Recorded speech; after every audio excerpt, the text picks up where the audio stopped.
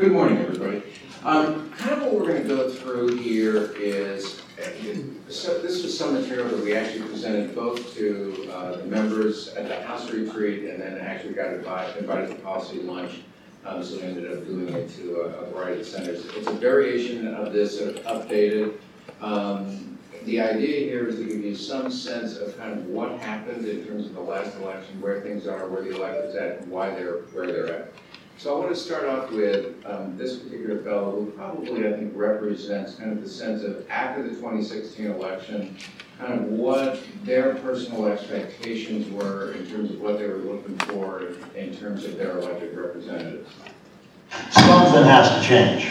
The middle class is shrinking, and this has to be it. This is our last chance. This is the bottom of the ninth, and there's two out.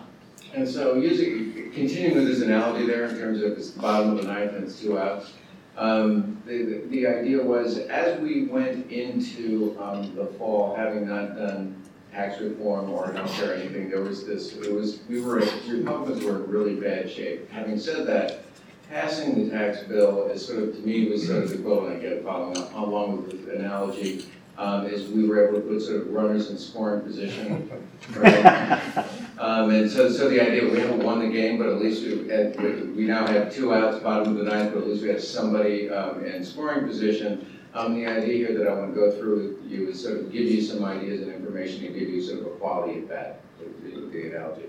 So having said that, going back to the election, looking forward, off-year elections for the party in power is always a problem. I mean, it is always very difficult. And this is going to be no exception, and it should be no surprise.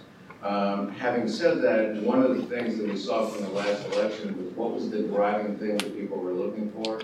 And this is from the exit polls. The number one attribute that they were looking for in terms of a candidate was can bring me to change, 39%, and Trump overwhelmingly won those 82-40. I'm sure on the Clinton side they were very frustrated that somehow they became viewed as the status quo, but ultimately that was the dynamic for them, and Trump was viewed to change. But one other quick thing in terms of that, in thinking through where this was particularly prevalent, if you look at the exit polls from the Rust Belt states, you would see that in fact more so they were looking for change. So with that, the challenge here is in terms of what we've done so far, are we part of the change or just status quo, right? And so looking at the tax bill, we posed this question: if Congress passed a tax reform plan that includes tax cuts for the middle class, would you consider this the right kind of change that you voted for? And 6 out of 10 Americans said yes. Having said that, that's their view. The interpretation in terms of the media, however, has been a little harsher. For those of you who I actually follow him on Twitter, and it's just very aggravating. It's like every single thing dealing with the tax bill was wrong, right? But it's good to know what folks are saying. Having said that, the voter attitude in terms of the impact of media and helping you understand national issues, news events, and actions of elected officials, 31% say positive impact, 40% negative impact. By the way, there's sort of an underlying element in terms of party affiliation, sort of driving that, no surprise. And here's somebody sort of describing their view in terms of the impact. It's like this culture of like spin in media and don't focus on the actual facts or task. It's more, just make up whatever you want. Yeah, like your the point news. across. You know? You go to constant hit piece after hit piece after hit piece. And so actually the electorate does sort of get that. And when you pose the question in terms of what's most influential in your political views and people's given street choices, interesting enough, your own experience, not surprisingly, was number one. Your family, number two. Your education, number three. Your news and media sources, actually number four. Right, and so the sense of like, in terms of what's influential, you've actually put them far down the list. And to give you another sense of being more precise in terms of how they got to that conclusion. I get notifications on my phone for news. CNN already says, you're going to get more money in your paycheck, but here's why it's bad. So they're already attacking it, and it's like they're gonna spin it and get it in people's heads that it's bad before. So again, to sort of take heart in the sense of you have an electorate that does sort of understand what they're watching. So in terms of trying to think through, because I wanted to sort of come up with like the example of how the media is portraying the bill, the tax bill, I went through a variety of different sources and actually came up with this as perhaps probably the best example, because what's occurring here as a dynamic is this isn't just simply the media being critical. It's a fundamental challenge in terms of the economic theory, in terms of what Republicans and conservatives have. And what you're going to see is this statement sort of going after that fundamental premise in terms of that economic theory. There has been no study that has been able to somehow reinforce this idea that tax cuts do translate to economic growth. The one time it did was when we went down from 90% with Kennedy down and got rid of that tax hike. But where is the analysis here? I know you guys scrubbed one from the Treasury Department on one having to do with corporate tax cuts. Where is the analysis that says this is going to lead to economic growth? And I would say that's pretty prevalent, right? I mean, most of the news reports, the underlying belief system is in fact that dynamic. So this goes back to, Jim didn't mention, I worked at Heritage back in the mid-90s in terms of doing econometric analysis, so you're about to suffer through some of this. Okay? So let's go back to the Kennedy tax cut that he was talking about, 1964. The two years after, economic growth was greater than 6%. In terms of revenues by the end of the decade, we were up 66% and 11.8 million jobs were created during that time period. Go to the Reagan tax cut in 81, and the dynamic in terms of the Reagan tax cut, it really didn't fully implement until 83, just the way it was written. So this is 83 forward. So from 83 forward, for the next 7 years, GDP was equal to or greater than 3.5%. Revenues over that time period increased 65% and 20.1 million jobs were created. Go to the tax cut in 1997 that most people don't remember being the director of planning. That was sort of vivid for me. It was a $400 billion tax cut. It was actually more the Kemp-style supply side tax cut. It was more focused on capital gains. Having said that, it was GDP from that point forward, 4% through 2000. Balanced budget through 2001, the first time we balanced the budget since Neil Armstrong walked on the moon. And again, over that same time period, 8.2 million jobs created. Go to the Bush tax cuts in terms of 2003, GDP in the next 2 years were equal to or greater than 3.3%. This is a staggering number. From 2003 to 2007, yearly revenues increased $786 billion, the largest expansion of revenue in the history of the country. And to take it a step farther, by the way, everybody talks about how the Bush tax cuts in fact contributed to the deficit. Well, actually, over that same time period, 2003 to 2007, the deficit was cut by 57%. Actually, in 2007, it was $161 billion, right? We can't even get to 161. I mean, that seems like such a far away number at this point. Having also said that, there were 7.8 million jobs created. Interesting enough, when Bush did those tax cuts, he promised, right, in the 2004 election that he would cut the deficit in half, and actually met the promise. And what happened was the housing market collapsed. That was a whole different economic dynamic. So going back to Chuck's basic argument, so do tax cuts create economic growth? Well, in 64, 6.5%, 3.5% in 81, 4.5% in 97, 2003, 3.3%. So the answer is yes, it does. And I think everybody in this room, one of the things, if you walk away with nothing else, in terms of our economic theory, at least up to this point, has been successful, right? And that's the underlying challenge that you see occurring. So with that, I'm going to have Myra go through, so what's the value proposition to the electorate in terms of the tax cut? So before we get into views about the tax plan itself, I want you to be able to hear from voters about what's happening in their own economic situations. I can't really afford to invest as much in my retirement because I'm living paycheck to paycheck as it is. I think more or less, we do, as my family, we do live more paycheck to paycheck. The housing economy has gone up, but so have the cost to live. Priorities are a big thing. I go without a lot because I try to save as much as possible. In this dynamic of living paycheck to paycheck, you have about 1 out of 2 Americans saying that they are in the category of living paycheck to paycheck. And taking that a step further, you have about 1 out of 3 who say they're only $400 away from a financial crisis. And here's someone in that position talking about what life's like for her. I have $9.50 in my checking account right now. And my husband asked me today, when was I going to go shopping for groceries? And I said, I don't know. Maybe when I come up that I don't have a card and I can go shopping tomorrow.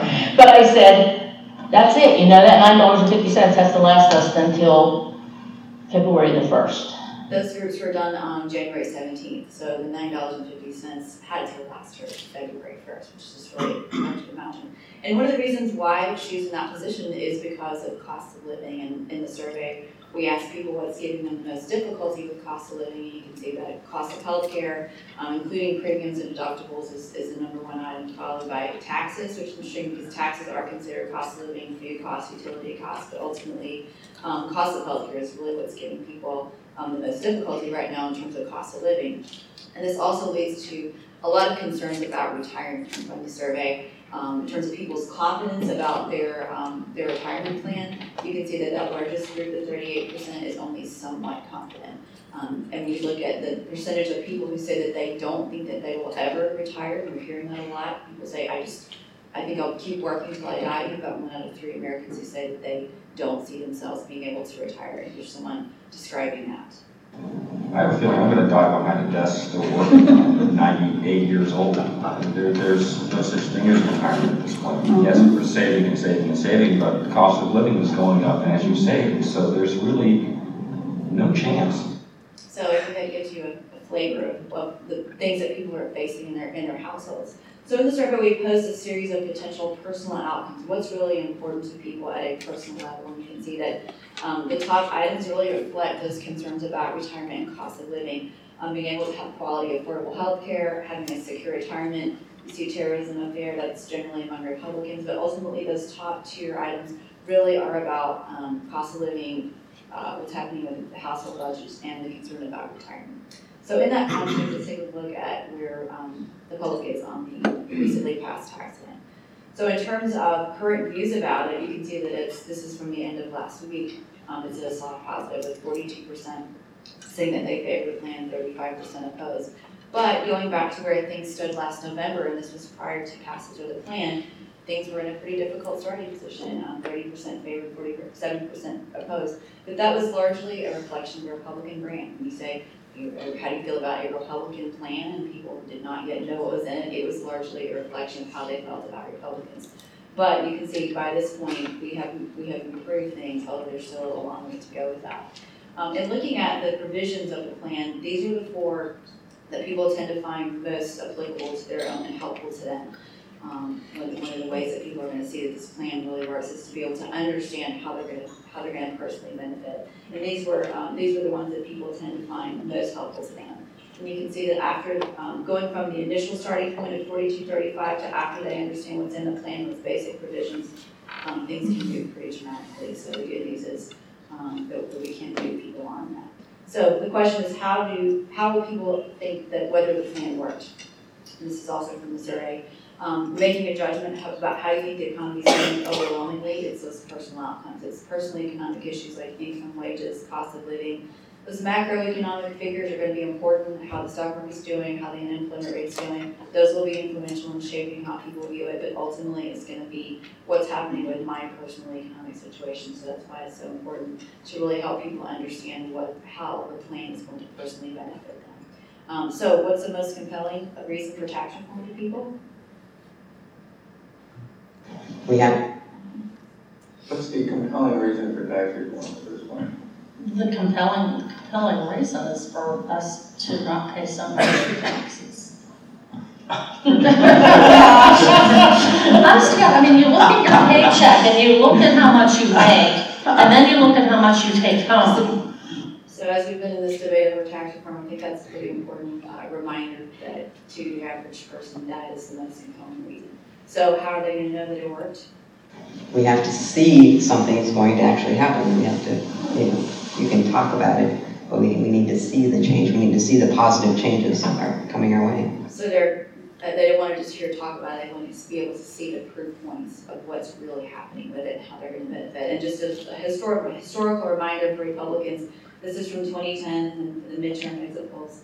By 2-1, people did not think that President Obama's stimulus package had worked. He was doing the ACA, he was on the other topic. People were still concerned about the economy, but they also didn't believe that the plan worked. And so that's a lesson for Republicans that, we've only just started selling the benefits of this plan. It has to be a long-term, sustained case for it. Because it's really going to be up to members and staff and everybody to really help people like her be able to see the changes that are coming her way and how she's going to personally benefit. And one last thing, the ideology of the electorate, we get lots of questions about where people are falling ideologically.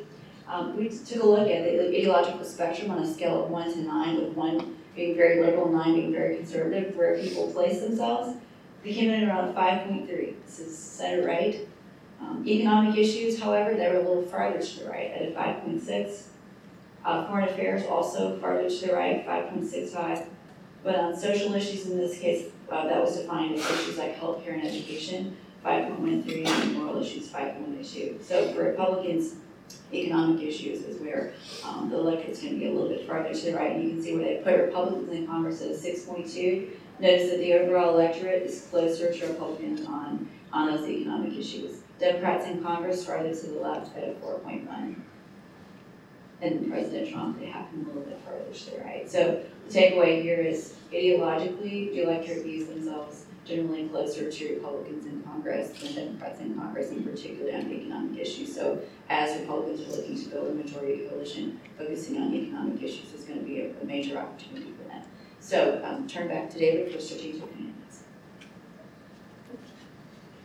Let me go to that last chart for just a second. The way to sort of put that in context is sort of think in terms of game theory and transportation costs. The idea is that people have to travel less to get to our position than they do to their position. The one challenge is we have to have a position, right? In terms of stuff, I'm quite serious about that in the sense that we have to have product out there.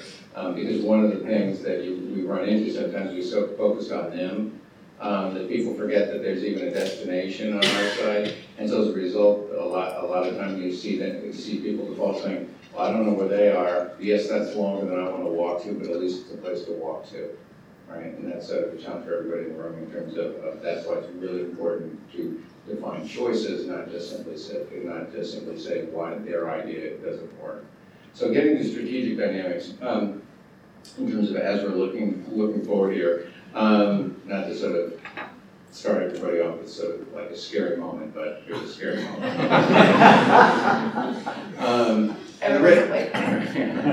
If you were asleep, now you're on. The dynamic here is obviously in terms of what we're doing at the legislative level, the ability and use of both the filibuster, but also just the sort of slow walking of virtually everything. Has been a huge element in terms of just simply what we can get done.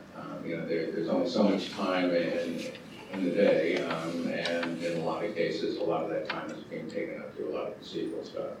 Having said that, that is a challenge. But I'm also going to suggest to you, given the dynamic, let's assume we could pass everything between now and the end of the year. The bottom line is this is a Congress. The signature piece of legislation that would have been passed would have been the tax bill. So ultimately, we have gotten through the key piece that people would remember, even if everything else was passed. So with that, let me get to the other strategic dynamic, which is trunk job approval. The most recent survey we had it at 4351. Historically, in terms of off-year elections, that's not a great number. That usually has, in terms of other presidents that have had similar numbers, that's very, very difficult dynamic for that individual's congressional candidates. But having said that, let's go back to 2016. This is from the exit polls, 60% unfavorable. Okay, so think about this, with 60% unfavorables, we still carry the Ohio Senate, Pennsylvania Senate, and Wisconsin Senate seats. If I had told you in 2015 that we were going to have a candidate at the top of the ticket that had those level of unfavorables and we were going to carry those 3 Senate seats, if I just told you that we had a neutral candidate and we were going to carry those 3 Senate seats, everybody would have been quite surprised by that conclusion. Obviously, 60% unfavorable is quite a negative dynamic. And having said that, this is somebody who pulled off something that actually it's been the last person to do was Reagan in terms of carrying the 4 Rust Belt states, Ohio, Pennsylvania, Michigan, and Wisconsin. So the conclusion here is that his job approval is not a good number. It's not like this is an asset. I'm not saying that at all. But what I'm saying is we could actually do well with him having 60% unfavorable, so I'm not sure what these numbers mean. Okay, I know I'm supposed to tell you what these numbers mean, but in this particular case, I'm not sure. I will say they're not good, right? I'm not arguing that point, and I'm not saying that in this dynamic that we would make. I mean, we would much rather have it be above water as opposed to below water. But I'm also saying we don't know what it means, right? I mean, the fact that Ron Johnson can carry Wisconsin with a candidate at the top of the table with 60% unfavorable is a pretty remarkable outcome. But having also said that, the dynamic here is you don't want to have people focused on the job approval. You want to have them focused on the accomplishments, and that's a key element here. And that's going to be sort of the responsibility of everybody here, making sure that people understand what we've actually accomplished, as opposed to not that you have control over this is one tweets. Anyway. Having said that, the 4 most recent surveys in terms of where the generic ballot, the first thing to notice here is there's a huge range, right? So you have Reuters with Democrats at +1 and The Economist with Democrats at +9. Just to give you a sense, -6 is really the sort of threshold number. Anything that is larger than 6 points in terms of favoring the Democrats or Republicans, but in this case the Democrats, means that it's probably going to be a very difficult environment. And this is more so at the House level. The Senate, again, the dynamics in terms of the seats that are up, this is still important to look at, but obviously the sort of playing field is a little bit more favorable than what the House is dealing with. So I'm going to talk, at least in this particular case, more so in terms of the House side. Anything below -6 is a competitive environment, right? If it's at -3, -4, Republicans will lose seats in the House, but there's a reasonable chance in terms of being able to hold on to the majority. If it's -9, that's a real problem. Just to give you a sense, the last time, the 2 times when the Republicans won, in terms of flipping, the percentage in terms of the difference, in terms of the total vote cast was just a hair under 7% for both. When Democrats won, it was closer to 9, back in 2006. So that gives you a sense of your view in terms of the range.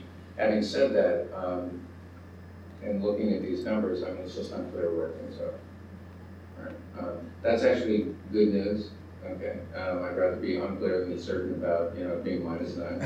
Okay, but the one key element here is in terms of one of the challenges here, address the problems that are important to you. The public still views that Democrats in Congress are doing that more than Republicans in Congress. Part of that is I would also suggest once we did the tax bill, there was a lot of leading to other things as opposed to sort of reinforcing that. So some of the problems that people are looking at to see addressed in terms of what should come next, let me really focus in on that top line, the address cost of living. Cost of living is a very complex issue in the sense that there are a lot of elements to it. So think of it in terms of it's not just simply the sense of whether you're treading water or not, it's looking at all bills. So it's healthcare, it's home heating costs, electric costs, utility costs, mortgage costs, gasoline costs, food costs, clothing costs. I mean, basically what it is looking at the sort of end of each week, and it's like, how much money do you have in terms of being able to pay bills? Sort of looking, as Myra was describing, that over half the countries are doing themselves living paycheck to paycheck, and they want out of that somehow. And so cost of living is really the solution in terms of how do you address those concerns. So having said that, you can isolate individual costs in terms of trying to and again, we see Democrats doing it specifically around the issue of healthcare, but people are looking at the broader overall. Healthcare is certainly, in terms of healthcare costs, a dynamic. but the fact that they are gonna have some more money in terms of their paycheck because of paying less in taxes, the fact that public utilities across the country has started to drop some of their costs as well. It's the overall impact. Having said that, it's important to address all of them, but it's also important to understand that people are sort of looking at the bottom line. What they're trying to figure out is, okay, am I still treading water or not? And that's really the challenge. And what you also, the other element in terms of treading water that's occurring is when you're doing that, you can't save for retirement, right? And the level of concern that exists out there that people are going to have to work to their 75 or quick and quick side things. One of the things about the 2008-9 recession that we saw that really impacted, everybody saw it, we lost 8 million jobs in 14 months. That's a staggering number. But the other element that people tend to forget was the huge amount of wealth that was lost in terms of retirement. Okay. And what happened as a result of that was suddenly you had people who thought they were ready to retire, and now they have to go back to work, right? Okay, but by the way, they didn't necessarily have a skill set to go back to work, right? And so they were like taking sort of menial jobs, okay? And so what was happening is then their kids, let's say 30 to 55, were sort of having to help supplement. Okay, while they were help supplementing, let's say their kid just came home from college, and rather than being able to find a job, now they're in the basement. So they're having to take care of their kid and pay the college loans while helping their parents out. So what are they burning through? Their retirement money. All right. So now that as they're getting old, and you heard me say, he's going to live till he's 90, right? So what's happened to their kids, right? Well, their kids just saw both their parents and grandparents get wiped out, and so they've got a very cautious approach in terms of things of how they're viewing things. So this whole dynamic of cost of living and treading water and being able to break out of that cycle is still very prevalent. So that's why when good economic news emerges, people are kind of like, well, I didn't hear it, I want to see it. Okay, and that is very, and part of the challenge here in terms of the tax cut, where people like the idea in terms of having more money in their pocket, they want to see it. They want to be able to understand what it means and what it's going to mean for them day to day. So addressing cost of living is a much broader issue. Tax cuts feed into that in a very positive way, but you want to look at other elements as well. Having said that, one of the things that we've seen prior to the tax bill, in terms of issue handling, you see the Republicans are slightly behind in terms of the economy and jobs, and well behind in terms of taxes, sort of the initial for it. Part of the challenge we're having in terms of taxes, and all of you went through this, is since we didn't have a clear plan, because we were all sort of like working through what that would look like, right? It was hard for us to sort of lay out, here's what we're going to do, because we weren't quite sure, we were still negotiating.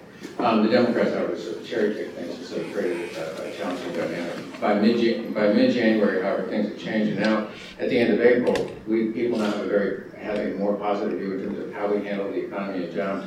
But notice the taxes, we have still not done that argument. To a large degree, that's because for a variety of reasons we pivoted to other things, which I would suggest it was not necessarily the thing we should be doing. And then we have to win this particular argument. And so, well, how do we do that? Is through voter benefits, and here's the key strategic. If you're going to look at one element to sort of define the setting the context for how people view whether change was achieved at the scale they wanted, it would deal with this question.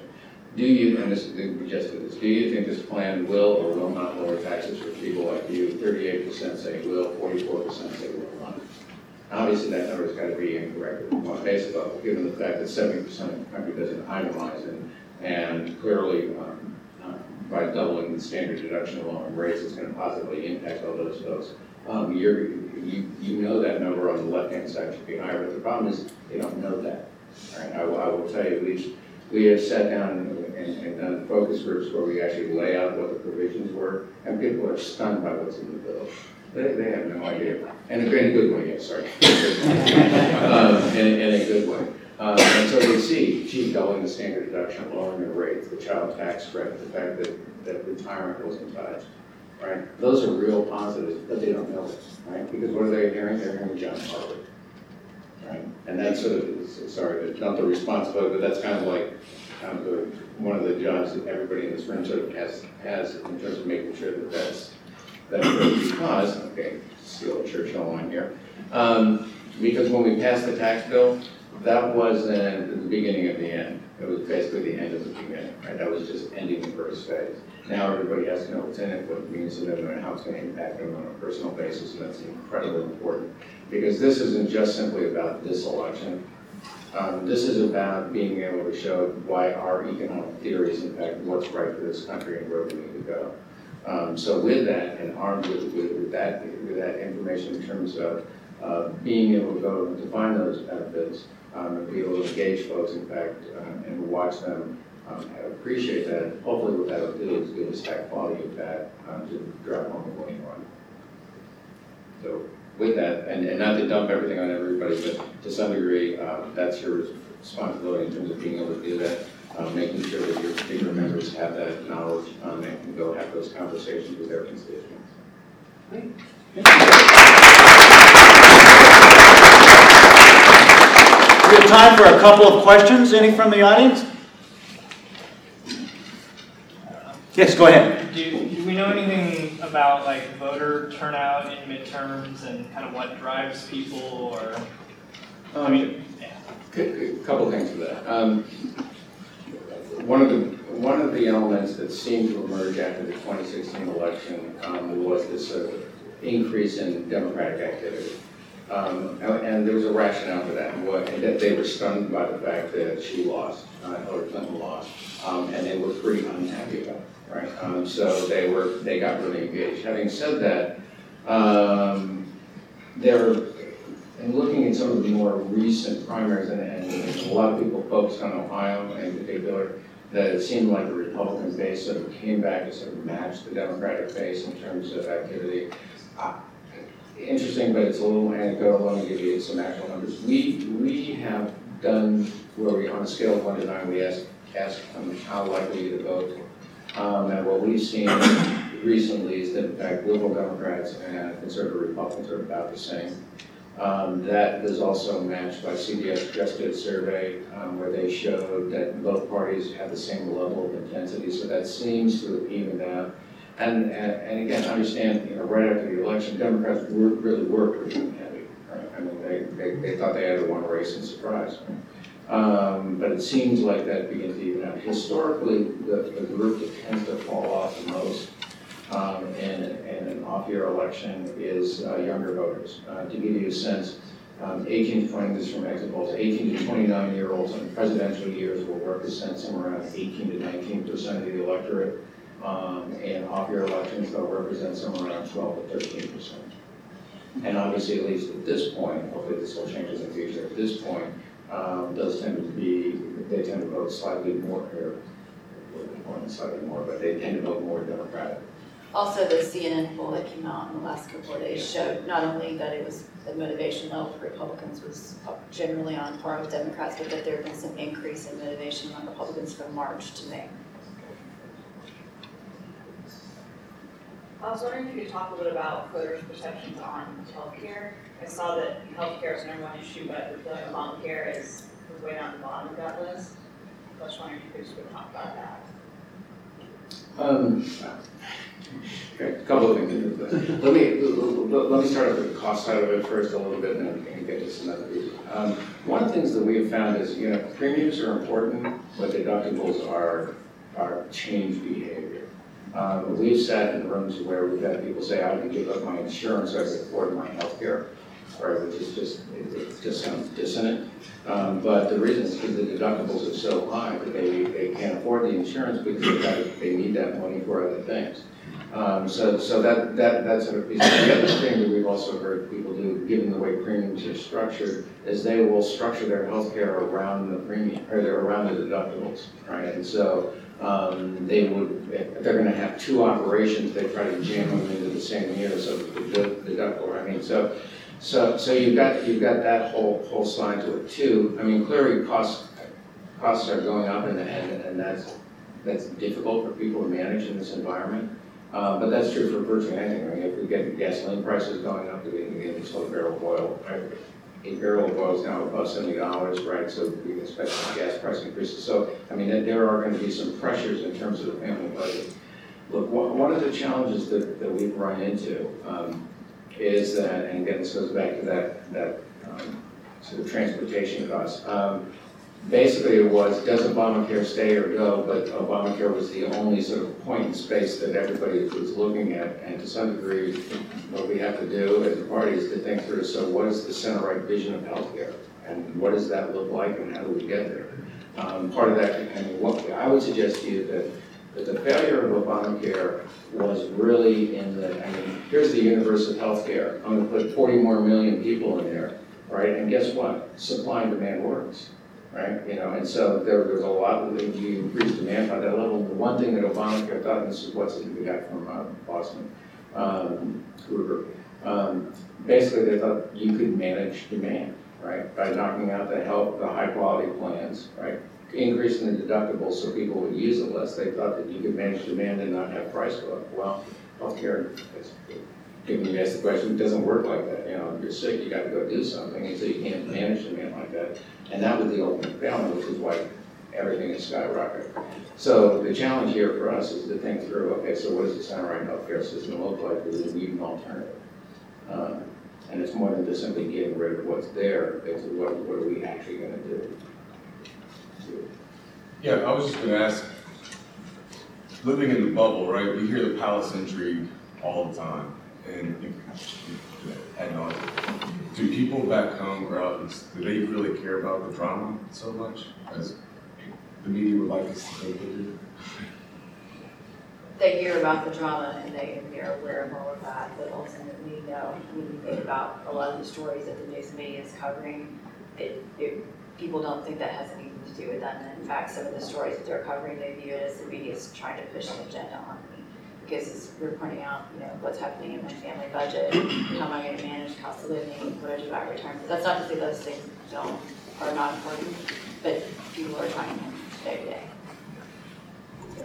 And along with, it's not that they're not paying attention to it, because it's sort of entertainment, right? It's sort of interesting to watch, but that doesn't necessarily mean that that's going to enter into their decision-making process of money. Anything else? Last question. Sorry, I'm asking. So, what types of things have changed in polling since sort of the 2016 election? Like I don't know, I know the same thing kind of happened in Kentucky with Matt Bevin, where like no polls showed him winning. Like, have there been changes in the way we do polling to try to get better results? Yeah. I'm going to answer that in a very different way, okay? Understand what you're watching is you're watching the ability to gather public opinion and that process structurally change, right? And so you're trying to figure out which polls work, which ones don't, because you're watching that transition. A real simple example. Okay, going back to the mid last decade, right? Being able to use landlines and do everything through landlines was certainly a reasonable way to gather that information. I will tell you right now, you couldn't do that, right? You have to do a mix because the amount of people who don't have landlines is huge, right? Okay, cell phones, interesting, but there are all sorts of laws around in terms of how you call people on cell phones, and truth be told, you can't sort of do the longer in depth. So now what's happening is a lot of this is sort of moving online. Okay, when you get into online, what you're now dealing with is you are not just simply getting the quality of the interaction, right? Which is not bad. I mean, if someone actually takes a survey online, you're actually getting a quality interview, but you're not getting a random interview. And so what you're now buying, when you're doing this to a large degree, and this is at a national level, which you're sort of getting the individual's intellectual ability and knowledge, statistical knowledge in terms of weighting the surveys properly. Right, and so a lot of what you're seeing is that way. Some people are good at it, some people aren't. Right, I mean, and so you just have to do that. In some cases, and some of you who are in congressional districts, you're still doing it through phone as sort of a combination. You probably noticed that that's gotten pretty expensive in contrast, and you're still not as sure in terms of the range because you're doing a mix of both landline. Some of it online, some of it through cell phone. And so the challenge for everybody here, I mean, it's a challenge for us just trying to understand it in terms of all this, but I understand that we're in this transition period in terms of how people gather public opinion. So as a result, and you can see that you had a range of +1 to +9, literally at the same time. A couple things though on, there's been a lot of critiques of polling coming out of 2016 and what happened there, but a couple things on that. If you look at the exit polls and time of decision making, there was real movement in the last week or so toward Trump. So surveys that were not in the field in that last couple of weeks missed that. The ones that were in the field before that clearly showed Hillary Clinton lead, but that movement would have been missed if you were not in the field the last 2 weeks. And then secondly, that there were a lot of problems with many of the state polls, but nationally, many of those polls were generally correct. And I think people, particularly me, forgot when you have polls showing a 2 to 3 point lead within margin of error, that still opened up the possibility that Hillary Clinton could still lose, and people lost sight of that possibility. A couple stats to back that up. Since 1856, the first time there was an R versus D race, there have been 10 races that have been 3% or closer. Right, 4 out of the 10 were won by the person who didn't win the popular vote. Right, so when you're within 3%, I mean, there's a huge possibility that in fact the person without the popular vote can win. The other thing too, in terms of late decision making, this is really this is probably the thing, because you saw those things like 538 saying 88% chance that Clinton was going to win, huge numbers. Well, part of that was, again, modeling this dynamic. Literally 20% of the country had a negative view of both candidates.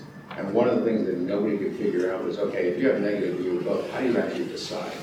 Right? And when do you decide? And when do you decide? And so people, it took some time for them to work through it. To some degree, my sense was people had models that assumed if you dislike both, that you would probably break even. And that's not what happened. Trump won in 47 to 30. I mean, it was a decisive win amongst those voters, and that gets back to the change dynamic. But having said that, if you're modeling that on the expectation, right, that it was going to split evenly, had it split evenly, she was more comfortable. So going back to the earlier point about what does the Trump job approval mean for this cycle, I think that's why we say to exercise some caution in terms of making assumptions. It's not good, right? And you just emphasize, I mean, having that job approval is not a good number. But it's also one of those things, again, if I told you we would have a Republican president who had 60% unfavorable during the campaign, you would have like sort of patted me on my head saying, nice Thank you. Yeah? All right, very good. Last question. Do you think favorables, unfavorables have sort of, in general, lost some of their usefulness? When it comes to political individuals, right. Well, look, when I'm looking at other things, let me take political individuals off the table. The answer is no. I mean, it gives you a sense of whether somebody's favorable or unfavorable. I think what happens if you're a political person, because you're associated with that, there's just a albatross around your neck, right, in terms of when it's there. Having said that, it's real. It may not be you personally, and you see some people manage to sort of get beyond that. But yeah, I mean, at this point, there is an albatross we really got in terms of being a political person at this point. And listen, part of that is driven by the media for both sides, because the media managed to find the single worst thing about whether you're an R or D, right? I mean, the news story is like, okay, so it's whomever did this horrible thing. And that's all people ever see. They never see the positive side of it. At the end of it, you just have this. The other thing. So perhaps the baseline of what you look at has changed. Yeah. Than what it would have been 10 years ago. Yeah. For what a good or bad. And so you have to look through it in that lens. I'm also going to suggest to you too, candidates contribute to that, because it's never like why should you vote for me as being the dominant part of the end. It's like why the other person is so horrible. So to some degree, our campaigns have to take some responsibility for that as well. Okay, thank you very much.